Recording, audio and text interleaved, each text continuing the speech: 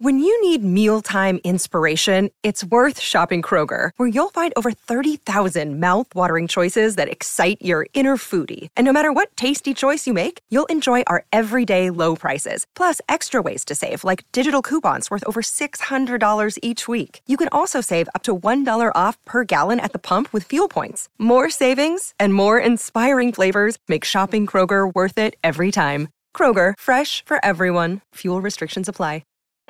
Hello and welcome to the Transfer Window, the podcast which brings you the news before it becomes news, as well as insight and analysis into everything you're talking about in football.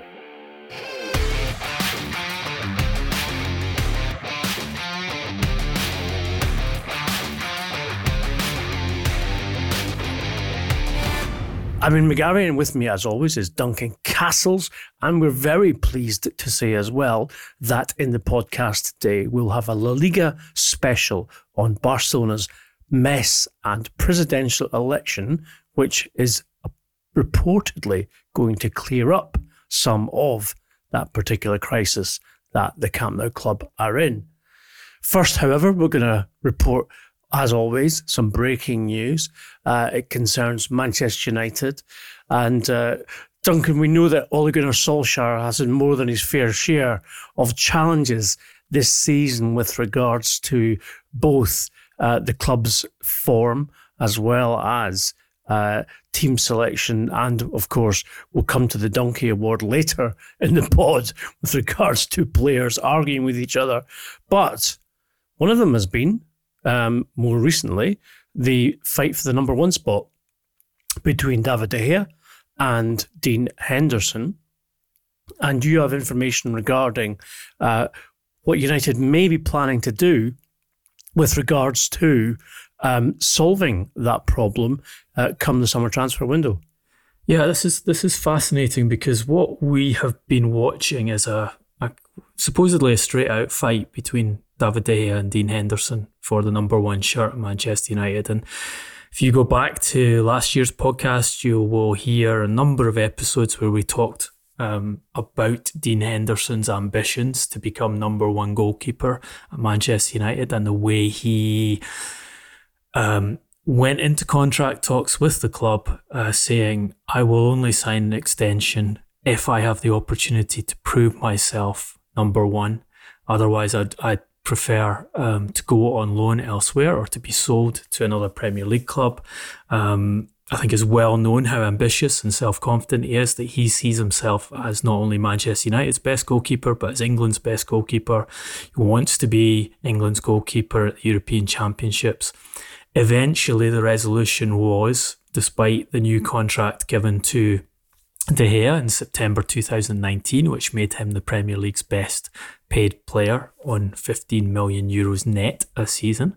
Resolution was that Henderson got a big pay rise, a contract until 2025, and a promise that he would be allowed to fight it out with De Gea, that the goalkeeper's position would be judged meritocratically, that whoever performed best in training and when they got into the first team shirt would retain the shirt. You recently reported that Henderson was unhappy and felt that he had not been treated fairly by Solskjaer, and that meritocratic selection principle hadn't been put in place, and that De Gea was keeping the shirt regardless of mistakes he made. Now, the information I have is that for next season, neither of the goalkeepers is necessarily going to be first choice at Manchester United, that the club are looking at alternative options in this position, and are looking at the top of the market. They're looking for a high quality goalkeeper to see if the solution could be neither Henderson, who has admirers elsewhere in the Premier League, and you will have noted in recent weeks stories that Chelsea, Tottenham Hotspur and West Ham United are suitors of his, which I don't think are coincidental given the pressure Henderson has been putting on the club to be played, nor De Gea as number one, but bring in someone else on a lower salary, obviously, than De Gea's €50 million, and have him as starter. If they were to go down that route, you would see, I think, Henderson being sold so cashing in on his value in the English market.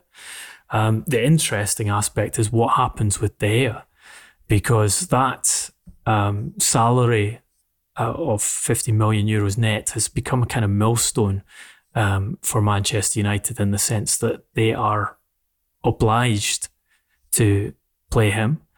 And it, I think, is very difficult to see where his exit is, certainly on a transfer fee, to get a club who has the financial capability in the current market to pay Manchester United a transfer fee for De Gea and take on his wages, possibly through a loan deal, and then perhaps even a loan deal in which Manchester United would subsidise some of those wages. But what you have here, I think, is a club looking at all their options, looking at unexpected options, and an indication that they're not particularly happy with either of the players, and certainly not as convinced as it would seem from some public statements that Henderson is indeed the answer, regardless of his confidence and his ambition. If they're looking for alternatives in this position and top goalkeepers, and they know that Henderson wants to play, then I think Henderson has some way to go yet to convince Solskjaer and Manchester United that he is the right solution. And this obviously comes in a period in which De Gea has been allowed leave for personal reasons, with his partner just about to give birth, and the expectation that Henderson will play the next 5 consecutive games for Manchester United. So it's coming in a context where Henderson will have that chance to prove whether he is as good as he thinks he is, and to convince United that if they're going to change De Gea, don't go and sign a top goalkeeper from elsewhere, but give the shirt to me and use some of the money you save on salary for that top goalkeeper in other areas of the team where you want to recruit. And yes, they want to recruit at centre-back. They maybe have to recruit at striker, because retaining Edinson Cavani for a second season is going to be very expensive for them. And there are other areas in which they would like to add, in which Solskjaer would like to strengthen the team to move further towards that cultural reboot and have a chance of winning the Premier League. With Henderson, it's a strange situation. As we reported on the pod last summer, he was convinced to come back to Manchester United, not just by the offer of a new contract, Duncan, but also by the promise that it would be a level playing field in terms of he and De Gea competing for the starting place as goalkeeper. He's obviously doesn't feel, and certainly his representatives don't feel, that has been honoured. It seems like a make or break period for Henderson. We know that he has that ambition to be England's number 1 keeper in this summer's European Championships, assuming that they do go ahead as planned. And now he has these 5, maybe 6 games to establish himself and keep De Gea out of the team. But the other interesting and intriguing aspect of this is that De Gea's partner, who is expecting their first child, has chosen to remain in Spain and live there. So obviously they're effectively living apart. De Gea has not hidden his hope or expectation that he would return back to his native country and plays football there. Remember the fallen through transfer to Real Madrid of a couple of seasons ago before he signed a new contract at Old Trafford. So you'd have to think that, anyone who has a newborn child doesn't really want to miss those first few months, or indeed any of their formative years. And if she is determined not to move to Manchester, then perhaps this is the beginning of the end for David De Gea at Manchester United, both for personal and football reasons. De Gea and his partner Edurne Garcia, who's a pop singer in Spain, have been together as a couple for a long time and have been apart in terms of geographically apart for a long time too. You're right that De Gea has wanted to go back to Spain, was happy to join Real Madrid in that famous transfer that fell through over faxes not being sent at the right minute to meet FIFA international transfer regulations, and has pushed for a move subsequent to that. I think it's also fair to say that De Gea's first choice was not to stay at Manchester United when he signed that contract, and that Manchester United were kind of forced into paying him that money because they left it too late to negotiate the deal, and got to a stage where they were concerned that they were going to lose the player under freedom of contract, and rather than lose a top performer under freedom of contract, decided that the better route to go down was to meet his huge wage demands and effectively put themselves in the position they're in now. So yeah, I think it's reasonable to argue that the better solution for De Gea would be to move to Spain. The question is, how does he get that move to Spain? Real Madrid are financially compromised at present. They have very strong targets and an ambition to sign Kylian Mbappe. They have spent a lot of money on the goalkeeper position. Thibaut Courtois has not been as good a solution as they expected him to be, but if they decide to move Thibaut Courtois out to get De Gea in, they have a similar conundrum as who do you shift Courtois to? Can you get Courtois to leave? Who takes on his salary? That's not an obvious resolution. In terms of Henderson and De Gea and chances they've had to play, well, De Gea's been in goal for 29 of Manchester United's Premier League and Champions League games this season. He's conceded 37 goals and kept 10 clean sheets.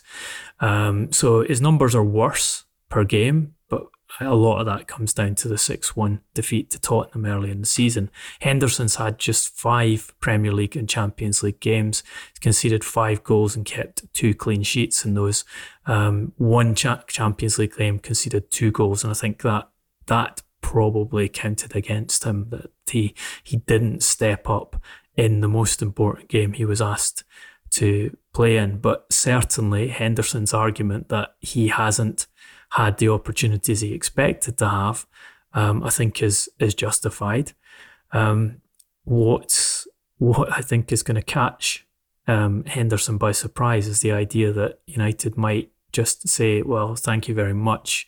If you aren't happy waiting, we'll let you go to one of those other Premier League teams, and we'll take up an option of signing another goalkeeper from elsewhere because we've found what we think is a better solution. That's what they're examining at present. I'm not saying that's going to be the outcome, but I think the fact that they're even looking at that and talking to representatives of other goalkeepers in the European market is a telling one. Given Ed Woodward's history in terms of disposing of players who are not wanted, Duncan, I wouldn't be surprised if Henderson was asked to sign a contract until 2040 before he was actually allowed to leave.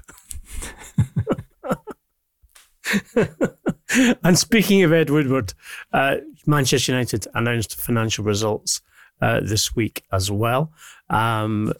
Interestingly, even despite the pandemic and, of course, the lack of match day revenue, their overall revenue and profit, etc., did not suffer too badly, although the debt, of course, which is the scourge in terms of Manchester United fans, to the Glazers, of increased to £455.5 million. But Duncan, you noticed something else which is very interesting in terms of the way in which United earn money, and also indeed their influence on how they will earn money in future years regarding Champions League football. Yeah, net debt up 16.4%, which they say is a result of drawing down £60 million of their available 200 million credit lines, which you'll remember they increased during the first stage of the pandemic. They made a profit. Operating profits on a 6-month basis went down 54.9 million to 21.4 million. But as you say, making a profit in the pandemic era is an impressive financial result. Why did they make a profit? Essentially because the broadcast revenues rocketed on a 6-month period relative to the same 6 months a year ago by 60.1% to 156.3 million, and actually became 55% of their total revenue. Why? Because they were in the Champions League. So you can look at this as a very clear indicator of why the Glazers are obsessed with qualifying the team for Champions League football, and why managers have lost their jobs when they've either failed to qualify them for the Champions League, or they look like they're going to fail to qualify the team for the Champions League, and why Solskjaer's position, or one of the reasons why Solskjaer's position was under such scrutiny last season, as it looked like he might fail to get them back into the Champions League this year. That broadcast revenue is the difference between profit and loss, and taking up a bigger share of their total revenue because the match day revenue is gone than ever before. It shows that Champions League qualification is key to their balance sheet. And you're looking at this in the context of, okay, they expect COVID to go away. They're talking about expecting to have supporters back into the stadia next season, or possibly before the end of this season in a limited degree. But they're also talking quite a lot about European football. We know that Ed Woodward and Manchester United have been instrumental in discussions about a European Super League. And there's a statement that Woodward made to investors at the start of the conference call they give on announcing these results about European football, which I think is quite telling in the context of what they've been doing with the Super League. He says, "In Europe, we continue to play an active role through the ECA, that's the European Club Association, in discussions on the future of UEFA's European club competition after the current competition cycle ends in 2024. While many details are yet to be resolved, we look forward to seeing the full final proposal from UEFA that we anticipate will include a greater involvement of clubs in the governance and control of the competition. And of course, a new format with greater appeal for fans, and which crucially will continue to go hand in hand with thriving domestic leagues." So there he is talking to investors about UEFA changing and changes to European competition that will give clubs more control of the competition, that will change the format, and still allow them to remain in the Premier League, take the big financial revenues they make from Premier League football and couple them with greater financial revenues that they expect to get from a new European club competition, which has been, the subtext to all of this discussion about a European Super League. And I don't think it's a surprise that this is important to them, along with the traditional stuff that Richard Arnold talks about in these conference calls about setting up TikTok accounts and being on track for opening a Theatre of Dreams experience centre in Beijing, the first of 14 that they've contracted to do. I think they see that TV revenue and the expansion of TV revenue that the observers expect to happen as we move towards a European Super League competition is where the big money will come in for Manchester United, for the Glazers, and for the investors who are coupled with the Glazers in the American stock market. Interesting. As far as I know, that Red Devils Cafe franchise is still closed in Beijing, as well as Bangkok, etc. So I don't know how that's working for you, Ed, but, good luck. Ian, there's also, talking about that kind of stuff, there's another classic Richard Arnold line in there where, he's detailing all these mainly e-commerce and social media improvements the club have made and how good it looks for the bottom line. And he ends by saying, ultimately, the strong commercial engine of this club, inspired by our commitment to deliver the engagement that our fans demand, drives a virtuous cycle and fuels our ability to continuously and sustainably reinvest in the team, fortifying our club's future, not just over seasons, but over decades. Which all sounds great until you look at the results on the field. Well, I was going to say, just listening to those phrases, Duncan, made me think that that's exactly the kind of stuff that will send Man United fans to sleep, along with Daniel James's runs down the right and left wing.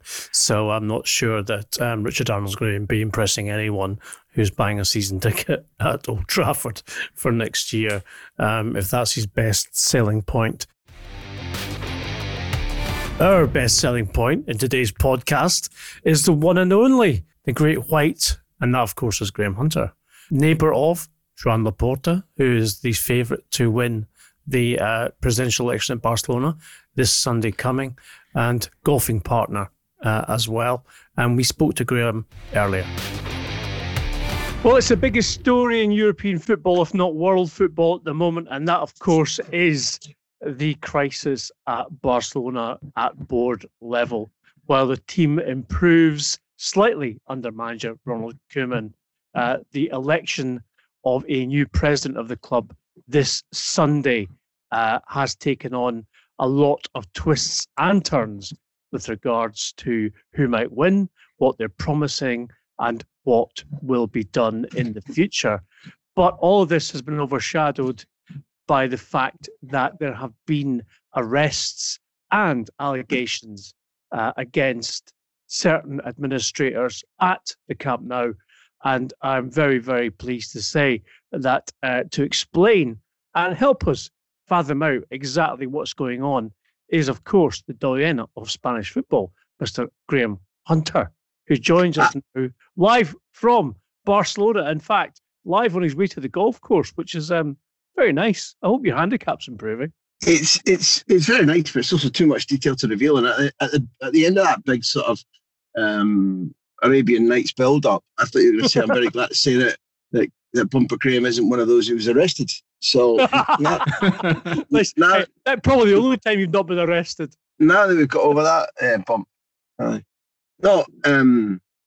Look, lads, it's an intricate, fascinating, embarrassing, long-running story in turns, because and it sort of touched home, because on Monday I was working away and I didn't go out my front door all day, and then the very next day the guy who sort of runs the block of flats said to me, well, "Where were you yesterday?" I was working. He said, "Well, you should have been out on your corner, like literally on my street corner, because all the cops and the media for the city were all standing there queuing outside Josep Maria Bartomeu's flat, because he's got a little pied-à-terre since his marriage broke up, and it's just a tiny little flat, happens to be 50 metres from my front door. So our little street was the hub of activity. This is unbelievable. Mental, you actually live next to the president of Barcelona. Apparently so, yeah. Apparently so. I know, I think he likes to say that, no, I live next door to Bumper Graham. Anyway, the long and short is that the first notice that anything was amiss was workers at the Camp Nou saying on social media, we've been locked out of our offices. So if they arrived, it's not a working environment at the Camp Nou where everybody's got a pile in at 8:30 or 9. There are some who come in at 10 but maybe work till 9. And there were quite a few saying we've been locked out of our offices by the cops. And it was part of an operation which we found out from a statement given by what's called the Financial Investigation Division of the Mossos d'Esquadra. Mossos d'Esquadra are effectively the more serious crime branch of the cops in Barcelona. And they tucked away 4 of the board members or board employees into various different investigative suites in a couple of police stations. They also went to not all of their homes, but 3 of the homes, and into Camp Nou to sequestrate documents, and they had search warrants, so they were nosing around in just about everything that they could find. And the following day, having two of the men having spent the night in the cop shop, locked up, they went to the investigating magistrate, Ariana Gill, and the statement that was put out said, look, this is an ongoing investigation. It's lasted a year, which is true. No doubt you'll want to know the background to that. But effectively, these guys had to get out on bail, particularly Bartomeu, the departed president who did a runner in last autumn. You know, he's been... given that both of you, and therefore I'd imagine the majority of your listenership, have followed Barcelona closely for many years, to say that this is potentially the most disgraceful president in Barcelona's history means that he's topping a long and inglorious list. So basically, what is the state of play right now, Graham, with regards to where this goes? Obviously, people could potentially be charged under Spanish courts. What is bizarre, was that someone speeding by in a motorbike there, probably Barcelona player. we have listen, when Simon and I go to golf, we have outriders all the time. We're important. Okay, fair enough. Move on. In terms of what's the state of play, what potential charges could be brought, Look, as well as what might the consequences be for the club? Because part of the charges are around social media engagement, which we and you have spoken with us on the podcast extensively with regards to smearing their own players and staff. That's right. Well, look, you're right. I think in the autumn we did something about an easy guide too, when, first of all, a small minority of the board debunked because they were fully against the way in which the remnant of the board was acting. So just to recap what we said then for those that are new listeners, about a year ago, it was alleged, and long live radio journalism, a local radio station called SER announced, and it was a beautiful honey trap really, they announced on air that they believed that Football Club Barcelona had hired a firm called 14 Ventures to specifically turn social media opinion against a potential rival for the presidency, because in February 2020, it was guaranteed that the board was in its last year and a half, that there had to be, by constitution, elections for the presidency in summer 21. That was guaranteed. So there was this idea from the Sun King that there would be a Dauphin, and that effectively there was a guy called Émilie Rousseau who Bartomeu wanted to be his successor. Unfortunately for him, he found out that Rousseau had a mind of his own, objected to the way in which the board was carrying on. And I don't know who leaked to radio station SER, but there's a direct link between the story coming out and this man, Rousseau, who's now a footnote because he stood up to what was going on, spoke out, was threatened with legal action, as the radio station were. And effectively, the allegations were that the current board had hired this firm for €1 million to besmirch a man called Victor Font, who'll be standing in Sunday's elections, to besmirch Xavi, to besmirch a man called Jaume Rauras, who is an extremely powerful commercial figure in broadcasting in Spain, not just in Catalonia. He happens to be a Barca fan and Catalonia-based, but also the social media enterprise was supposed to badmouth Piqué and badmouth Messi.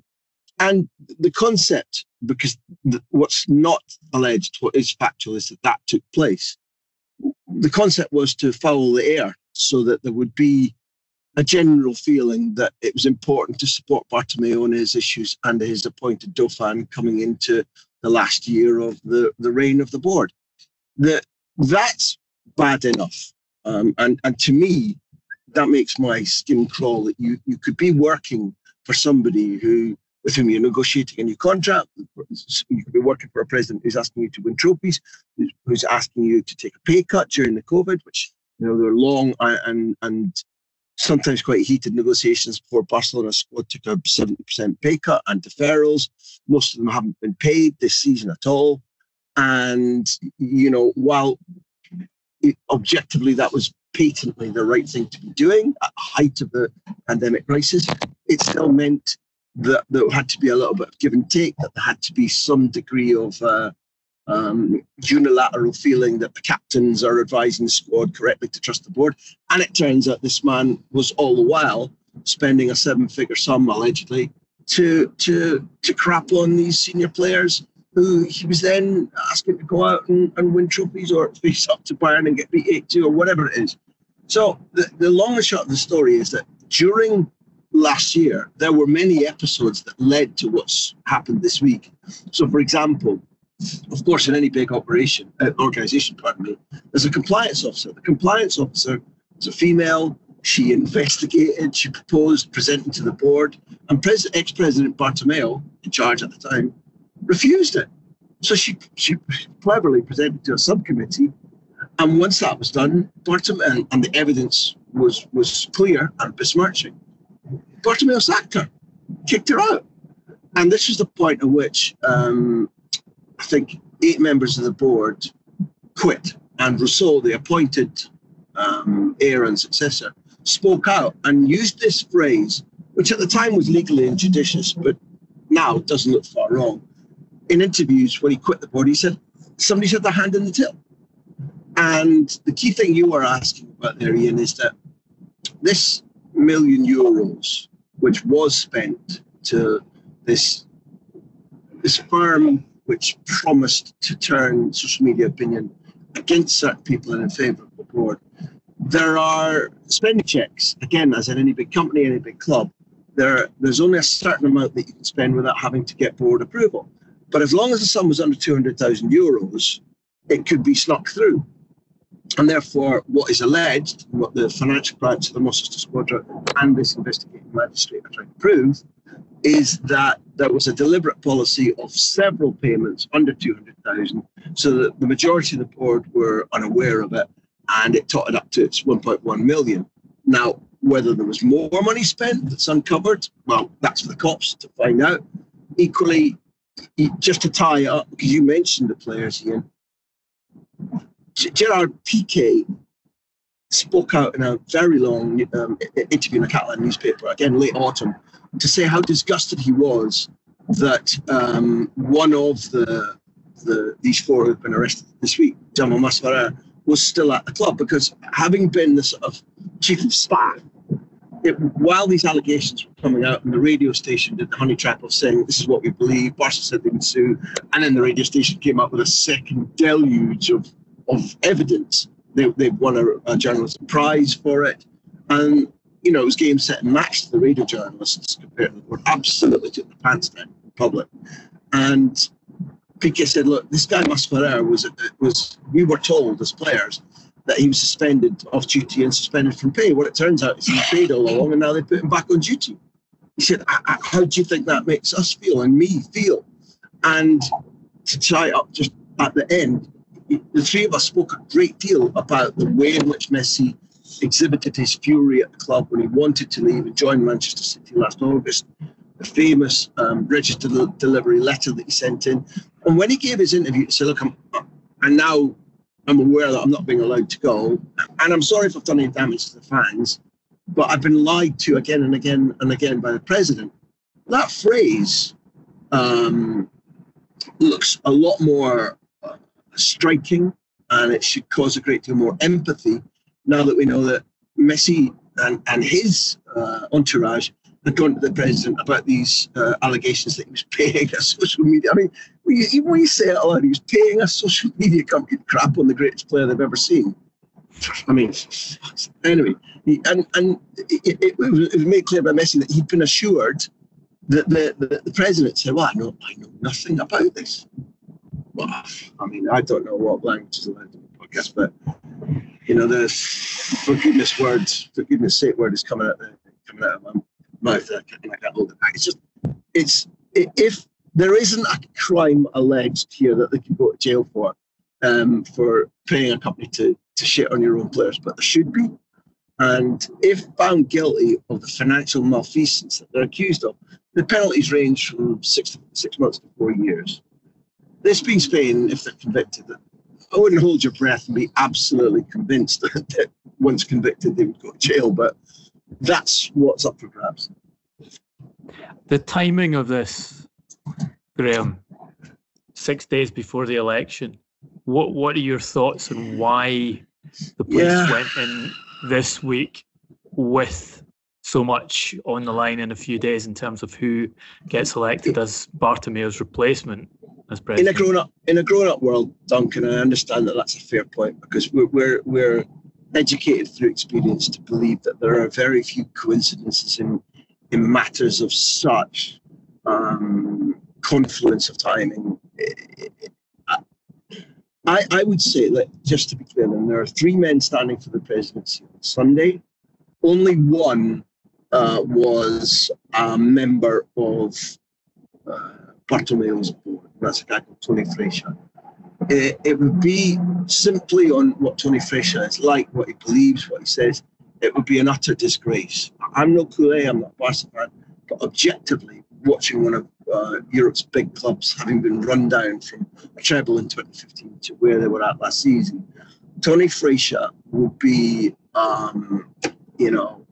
like handing the keys of a space shuttle to somebody who can't see or hear. It would just be just a shambles.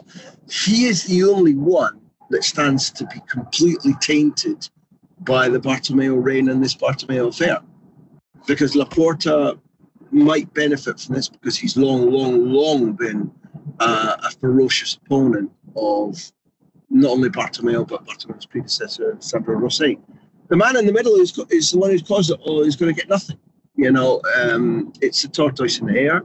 Victor Font was the one that was giving the old board the runs a year ago, because he was a credible, articulate, young, dynamic candidate who appeared to have Xavi in his team and was beginning to pick up a number of different people who'd been important to the original change of regime back in 2003, when there had been such dynamism invested into the football academy, into the football, the first team, the choosing of Chiqui Figueres, then choosing of Rijkaard, eventually Guardiola.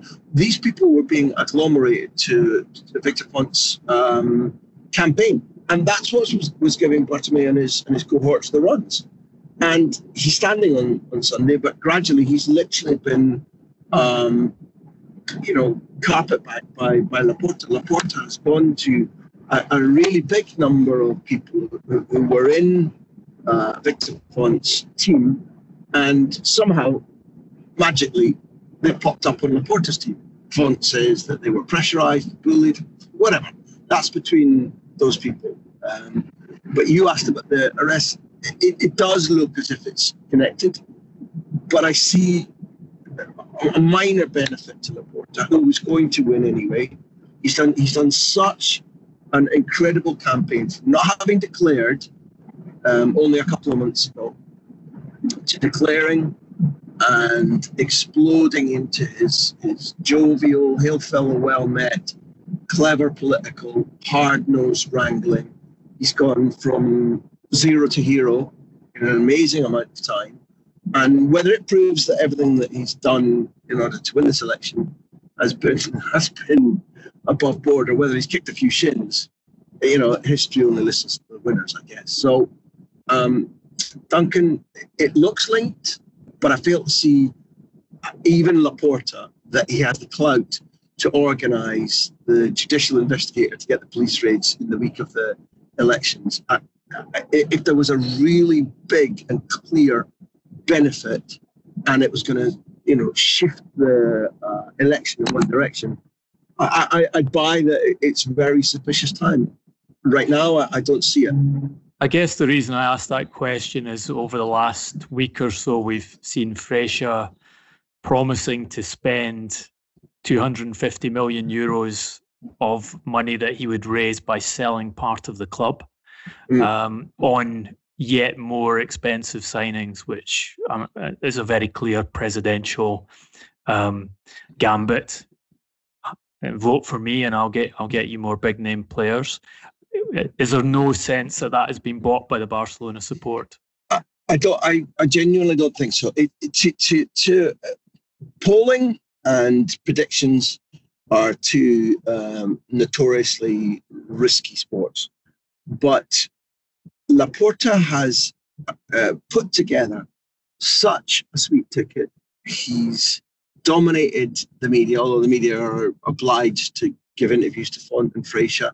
And Fraser in debates has done better than he should have done, knowing, if anybody's paid attention, knowing what kind of guy he is.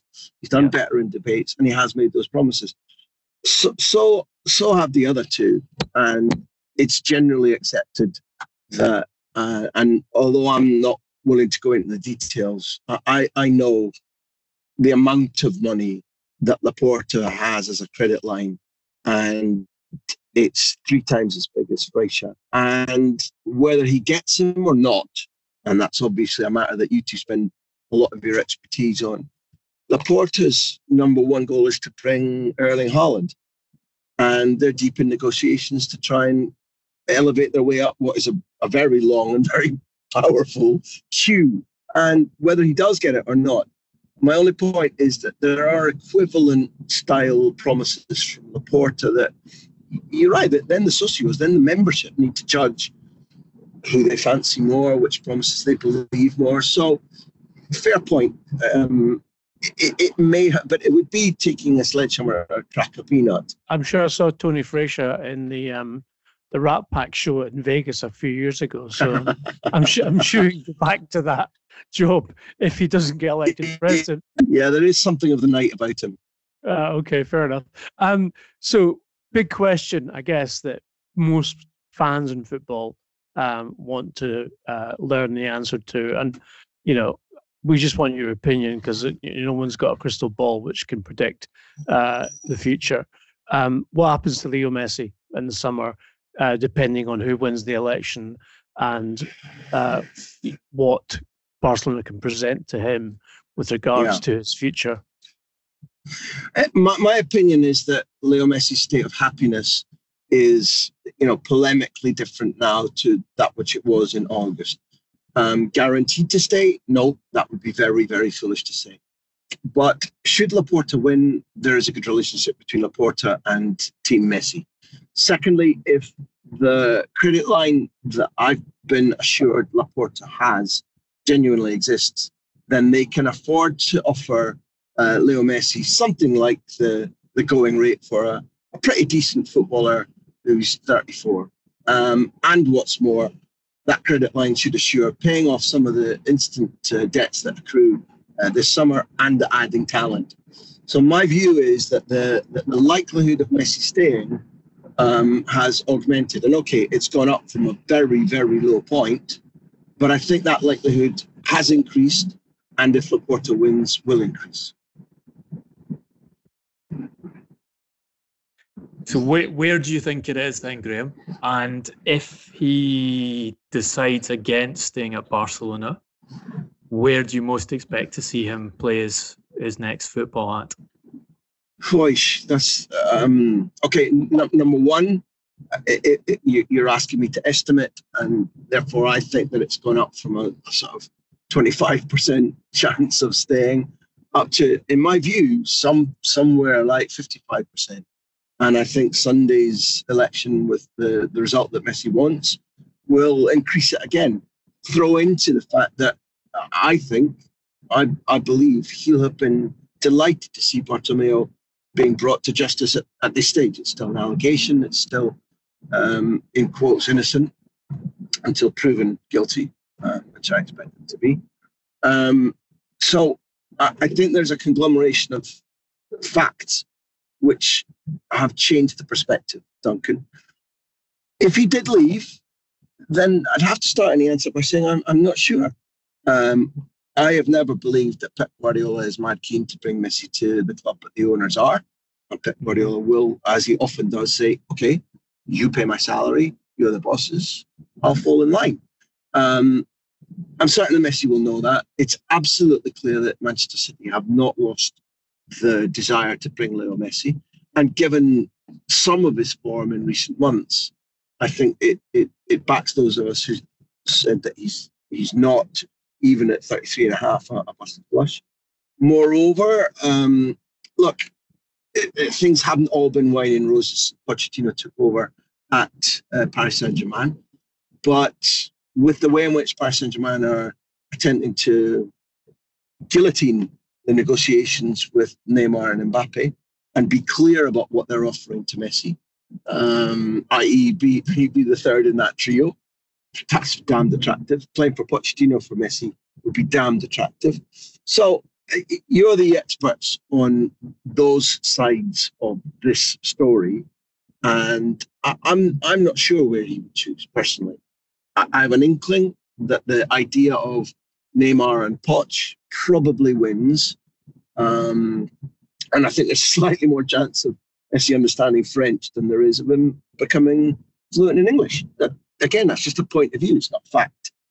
But if we are talking in July, and Messi's made it clear that there won't be an announcement till the season ends, and boys, if you watched him leaping up and down in as much joy as he would have felt when Barcelona qualified for his first Champions League final back in 2006, when they beat Sevilla in midweek, 3-0 in extra time, having been down 2-0 from the first leg, and you saw Messi going absolutely mental on the pitch, you can tell that the narrative, which people thought, okay, I've heard that too often, I'm bored of it, was true when it was made clear that he wanted a healthy, competitive club with astonishing wages too, but he wanted a healthy, competitive club that would win trophies.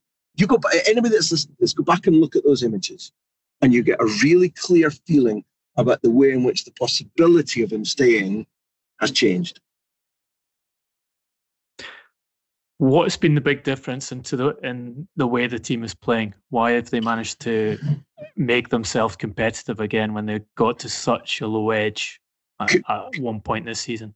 Koeman, first of all, who remains flawed and has made flawed decisions this season, has outdone himself in terms of the way in which he's twisted and turned with tactical formations, which, given who's available to him, what opponents they play, have sparked a revival.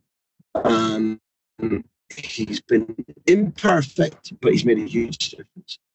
Where he's outdone himself again is in June to Football Club Barcelona. There were a lot of people in Spain saying, well, our reference point isn't Everton or Southampton or the good days at Ajax or Benfica, it's Valencia.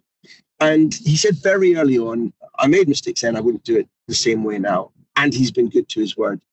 There are a lot of people in that squad, players in that squad, who say, we don't practice defending corners, defending free kicks sufficiently. There is one player who came from a black and white striped club who can't believe how how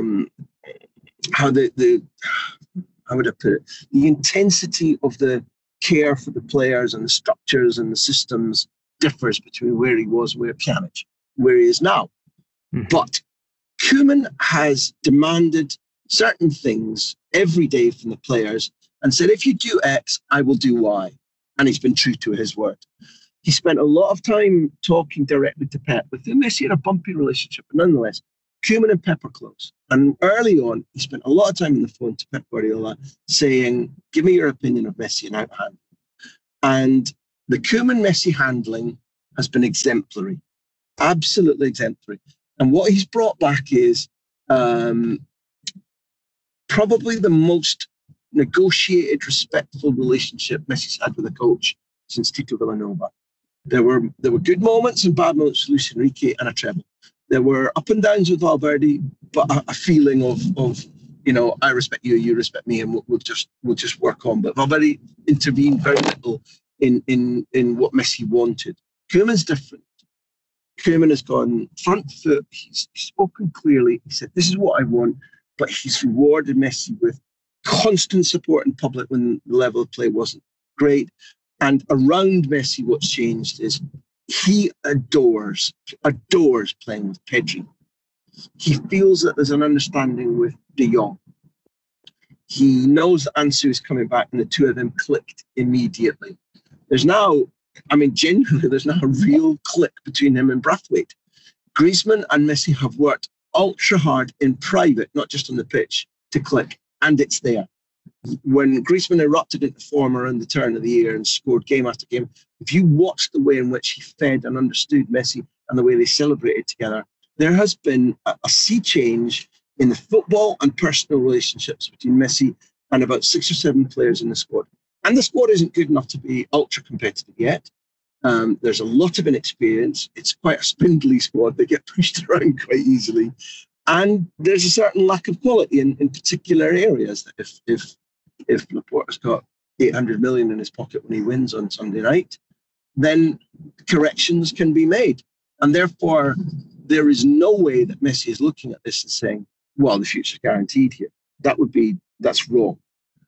But, instead of opening the curtains and seeing pissing rain coming into his face, he's opened the curtains and there's a couple of daffodils sprouting, the sun's coming out, and the gardener's cutting the lawn. So when Joan Laporta wins the election and he rents the flat next door to yours because he has to be beside Bumper Graham, and he says, I've got this credit line 3 times as much as any of the opponents.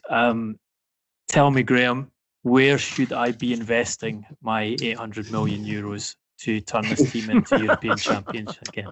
Yeah, good one. First of all, pay your creditors. I think they're about, and your primary creditors are the players.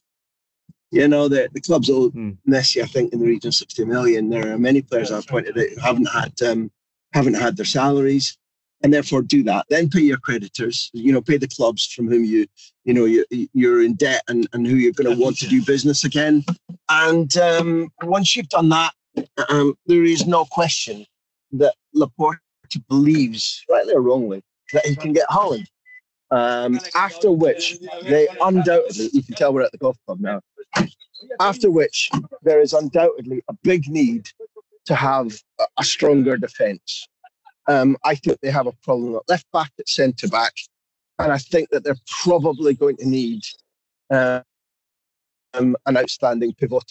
Once you've done that, and once we accept that the B team, in a state of necessity, has proven to have far, far better resources than anybody involved in the organisation believed, at least there is now a healthy perspective going forward. Well, as the limo pulls up in Graham's exclusive club and he dons his tartan +4s, we shall say thank you very much and wish him luck for straight down the middle in rat-back style on the tee this morning. Thank you very much, Graham Hunter. We will hope to speak to you soon, and good luck on the course. Cheers, fellas. 4. Always a pleasure to have Mr. Hunter, obviously the man who brings you the big interview podcast, as well as some of the best punditry on La Liga TV. If you haven't seen or heard him, I'm sure you probably have. He seems to be everywhere, including golf courses. Then please check that out.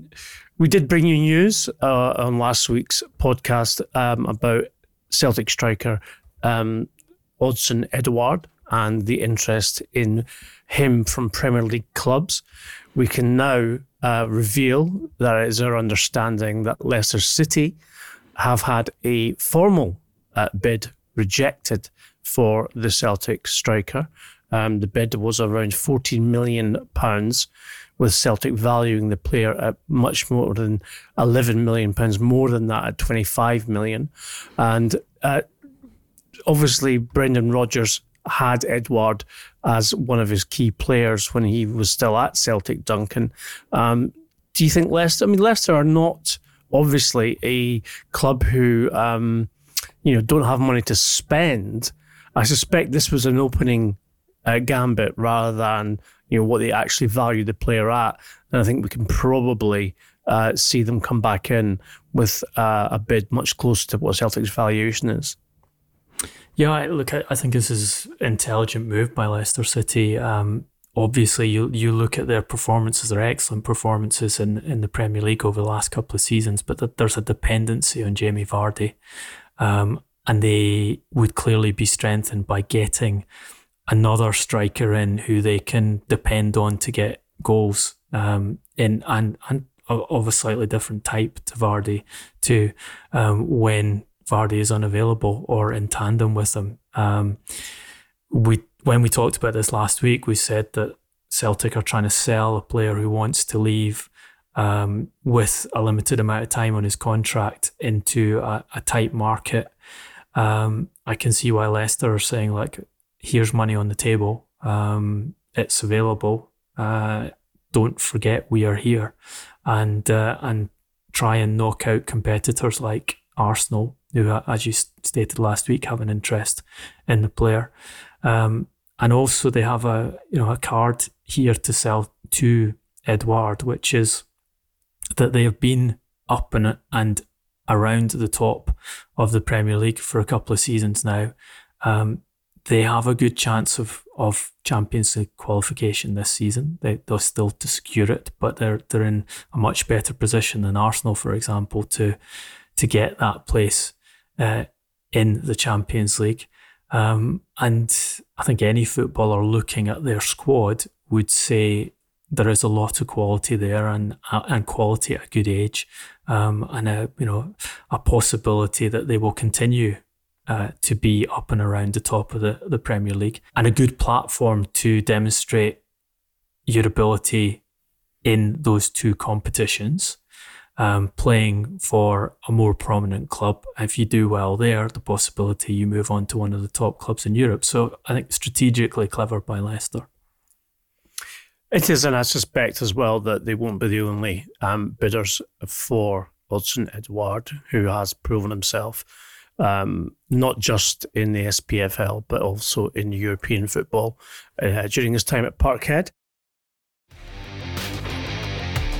It is, of course, the second pod of the week, which means it's time for the Donkey Award. We're taking inspiration this week from the very interesting and entertaining exchange between Marcus Rashford and his captain, Harry Maguire, during their 0-0 draw with Crystal Palace, when Maguire berated Rashford, who, of course, is the darling of British culture for his work in making the government back up on their promises to provide free school meals during this pandemic, to get onside.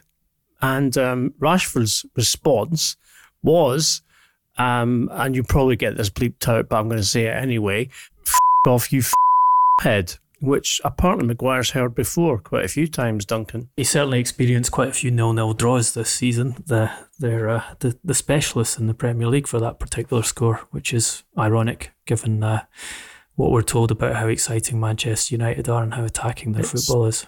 It's the Manchester United way. So let me just open the golden envelope for the Marcus Rashford Award for calling out your captain, and get the nominations for Duncan to decide. It is awards season, of course. I'm sure you'll notice that the Emmys and Golden Globes are happening. So, we always like to compete with those prestigious events. Are you saying the price of golden envelopes has gone up, Ian? It has, unfortunately. Gold has gone up in general, Duncan. I don't know if you've noticed on the stock market, but it's certainly it's bigger than Bitcoin. So our first nomination is everyone at Manchester United calling out Roy Keane for calling them out in that infamous MUFC TV interview that he gave before being driven out the door by Sir Alex Ferguson for what he said about his teammates. The second nomination, and probably not very surprisingly, is Wayne Bridge for calling out his captain, John Terry, after some nefarious business, let's just say, regarding his then partner and mother of his son, Jayden. And the third, probably not as high profile, but I urge you, if you get the chance, and so will Duncan, to find this on your social media channels or on YouTube, the footage. And that is a fight on the field during and I'm using the air, inverted commas here, friendly, of the Hearts captain, Craig Levein, and his centre-half partner, Stuart Hogg, who both got sent off in a game which was supposed to be a friendly for fighting each other. And it's quite a scene to behold, albeit it was way back in the 20th century.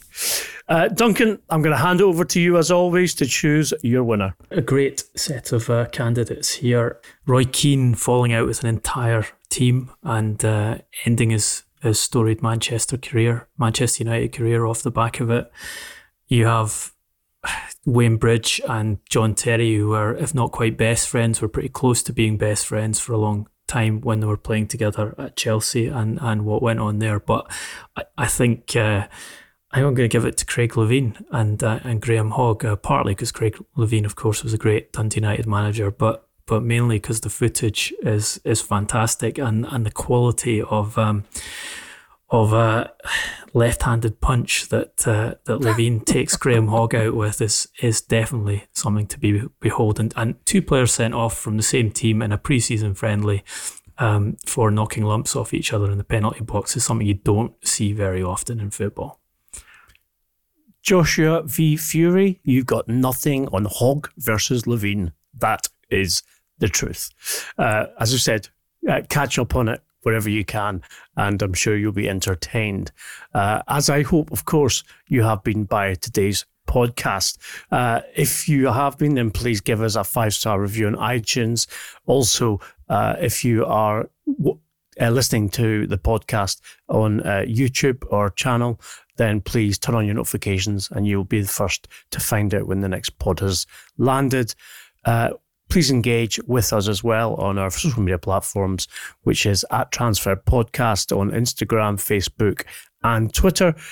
Duncan individually is at Duncan Castles on Twitter. I'm at Garbo SJ. As you know, we love to hear from you and your views, so please do get in touch. Apart from that, please enjoy your weekend's football, and we will be back next week. Until then, stay safe, be well, and thanks for listening.